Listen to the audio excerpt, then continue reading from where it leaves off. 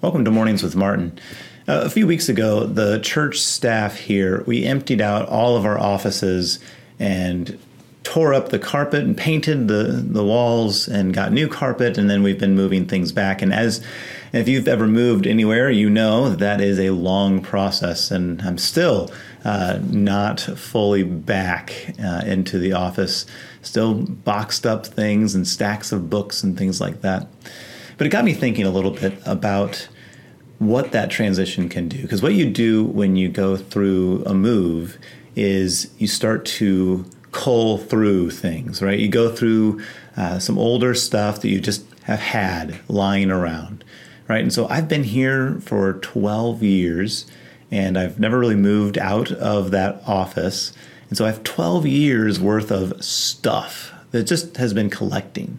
And so it's been a great opportunity to kind of look through that and discard some things and archive a few other things, put into storage or give away some things, or to make sure, like, I really want to keep this.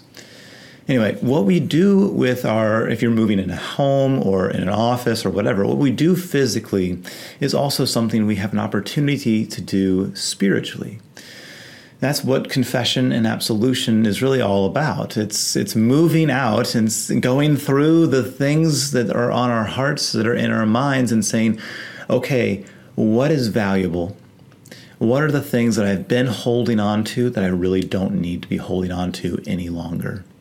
What are the sins that weigh heavy upon me that I really can declutter from my heart, my spirit, and receive great peace from releasing? And that's what we do in confession. We confess our sins and we say, these are the things that I've been holding on to. These are the sins that I feel guilty over. These are the beliefs about myself and about my world and about my God that are not accurate and that don't fall in line with what truth is according to his word. And I'm going to bring these things to the foot of the cross, confess them, and be done with them and get rid of them. And then in absolution, we hear, what are the things that you do need to keep? What are the things that are true and are based on God's word? And that is his love and his grace given to us because Jesus Christ died and rose again.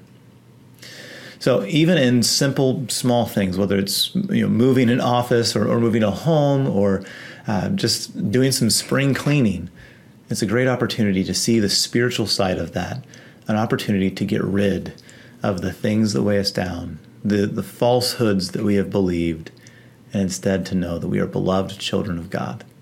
Let's pray. Heavenly Father, we thank you for coming to us each and every week in confession and absolution so that we can declutter our hearts and our minds from the falsehoods of this world and instead to cling to your truth and your love and your grace. Lord, help us to go to your word where we get to hear that truth over and over again. We pray it all in the name of Jesus. Amen. Thank you so much for joining me. I'll see you next time.